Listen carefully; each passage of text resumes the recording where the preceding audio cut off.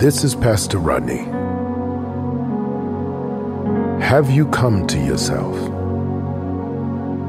Yeah. Do you know who you really are?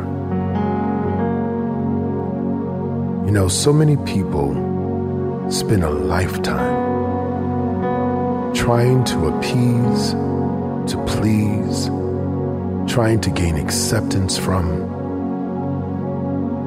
or trying to be recognized by others, while never coming to know for themselves who they really are. In Luke chapter 15, it tells of a story of a young man who came to his father and said, "Give me my inheritance." His father gave him his inheritance, and not that many days thereafter, he took off to live his life the way he wanted to live it.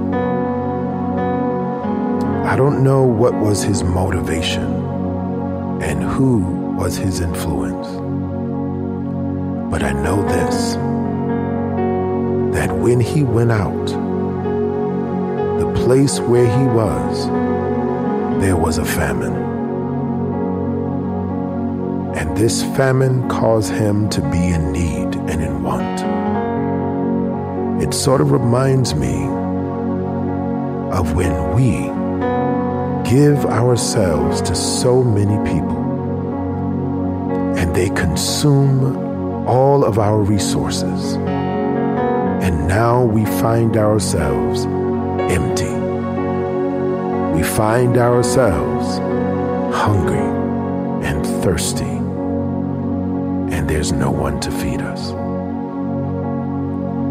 But in Luke chapter 15 and verse 17, it says, "But when he finally came to his senses, he said to himself, 'At home, even the hired servants have food enough to spare, and here I am dying of hunger.'" He came to himself and went back home to his father.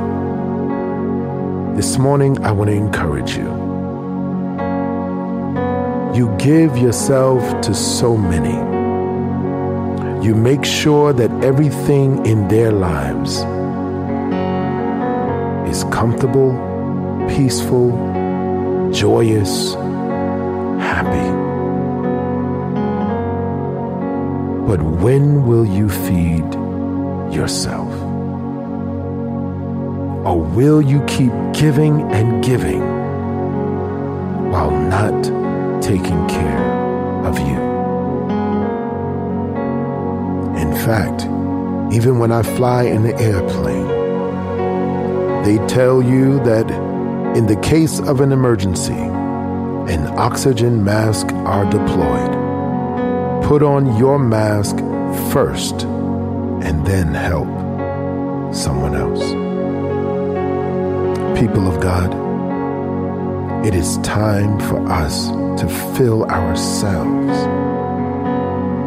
Fill ourselves with the grace and power of God, because then you can truly help your neighbor. But if you exhaust yourself with others and what they want, then when everything is said and done, you'll be hungry. So today I want to pray that you come to yourself and know who you are, and more importantly, whose you are. Let us pray. Father God, we thank you that we are your children.